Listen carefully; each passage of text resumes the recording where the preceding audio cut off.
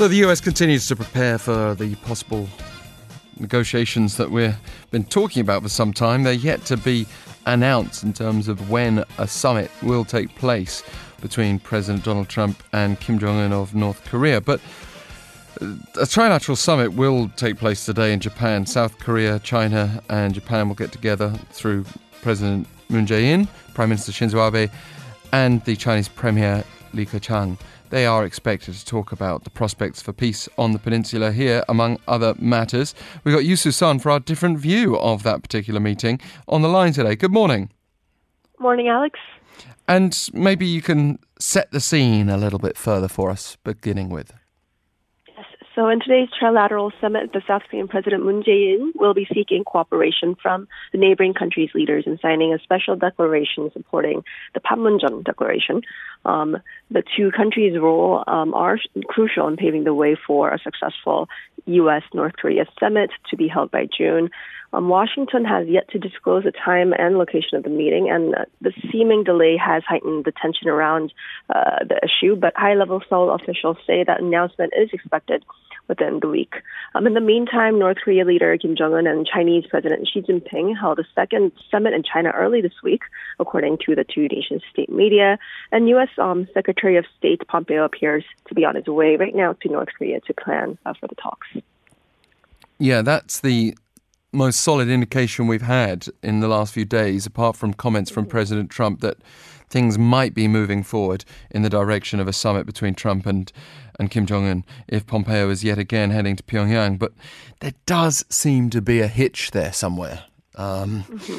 Critics have also noted that the neighbouring countries have been largely overlooked in the negotiation process, being China and Japan. So a lot of editorial shedding light on this trilateral summit and how China and Japan will get involved in Tokyo today. Let's begin with the Segeilbo. Right. Segeilbo talked about the important diplomacy taking place ahead of the North Korea and U.S. summit. It said the trilateral summit is the first time for leaders of the three countries to get together in over 2.5 years. Here, the three are expected to sign a special declaration in support of the Panmunjom Declaration. Also, on the 22nd this month, South Korea will be meeting with the United States. It said that both of these events are crucial in leading up to a successful summit. It also assessed that Japan and China are seeking to wield more influence in the upcoming summit. Japan, which has been increasingly isolated from the negotiations, will see this talk as an opportunity to reassert itself, and it's also keen on resolving the Japanese abductees issue. But Japan has maintained a hawkish stance toward North Korea, to which North Korea criticized as being outdated and coming at a critical point in time. The newspaper stance was that it was very critical toward Japan and even the United States. Especially, it was critical toward Japan for seeking to add the complete, verifiable, irreversible dismantlement condition, also known as CVID, and the signatories to be signed at today's summit. Even the United States is now discussing ways to escalate its bid, talking of heightening the condition from CVID to a PVID, which stands for permanent, verifiable, irreversible dismantlement. Well, I don't think we need the words permanent and irreversible both in there. It's a little bit unnecessary to repeat the meaning. And we also already did have the promise to completely denuclearize. The problem is we don't know what that means at this moment in time. What's the point in denuclearization, for example, if North Korea is going to hold on to its nuclear weapons? We can't fool ourselves into thinking that that means denuclearization, can we? Anyway, let's continue on. The Hangul-ilbo has stressed the significance of trilateral talks at this point. Right. So Hangul-ilbo similarly talked about the significance of this event, saying that it is first time to be held in over 2 years. It is also President Moon Jae-in's first visit to Japan, and the last time that a sitting president visited Japan was over 6 years ago in 2011. It similarly stated that the problem right now is Japan's request to have CVID included in the joint declaration.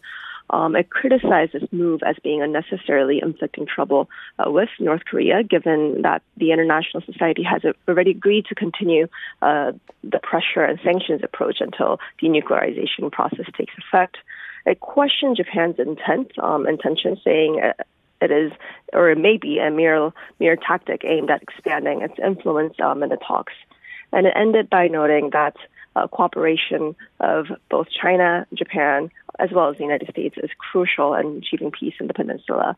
And South Korea needs to maintain a firm alliance with the two neighboring countries, both of which have direct interests in this issue. So complex when we look at the history of the division of the Koreas, the Japanese colonial rule that joins South and North Korea together in many ways on that particular matter. But by the same token, if we're going to be a responsible member of the international community as South Korea, we can't ignore the fact that Japan has had missiles flying over its own mainland and is as much in the firing line as anyone else. The 중앙일보 has expressed concerns about the possibility that the United States is elevating conditions now ahead of a summit. Again, I mean, I think we've got to keep in mind how the Inter-Korean summit ended. It was fairly up in the air with the definition of denuclearization, and didn't we all realize at the time that it would be up to President Trump and that summit to clarify what denuclearization actually meant and what a peace treaty would actually look like, given the US role as well on this peninsula for the last few decades. Can we hear more what this paper had to say? Right. So 중앙일보 editorial was run under the headline that said PDID, the permanent denuclearization, it could be a double-edged sword, and that South Korea needs to step up its game as a mediator. It said that there's been a lot of speculation regarding whether there has been a change in the United States stance. And it focused on Mike Pompeo's alteration of his warning regarding North Korea's nukes from CVID to PVID, as I mentioned earlier. And it assessed that introducing this terminology could indicate a more hardline approach that United States is taking toward denuclearization. It said that although the South Korean Ministry of Foreign Affairs said that this change in the terminology does not necessarily mean a change in meaning, the 중앙일보 argued that this could in practice lead to completely different results.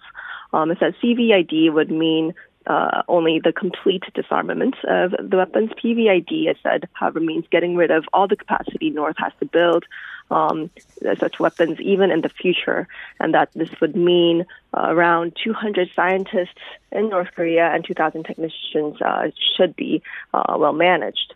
And it welcomed this change, saying this would mean that we would even root out all possibilities of threats from North Korea in regards to nuclear weapons.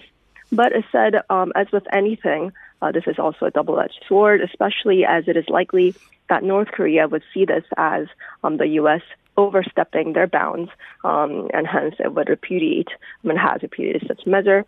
And this could further hurt our chance, the once-in-a-lifetime opportunity to denuclearize the Korean Peninsula. Susan, thank you very much for joining us today. Thank you very much. Does seem like a lot of dancing around language, the difference between permanent and complete and irreversible. But perhaps if this is one of the sticking points, it explains why we've got this delay in announcing a summit with President Trump and Kim Jong-un. Watch this space closely. That's our different view with Yu Susan.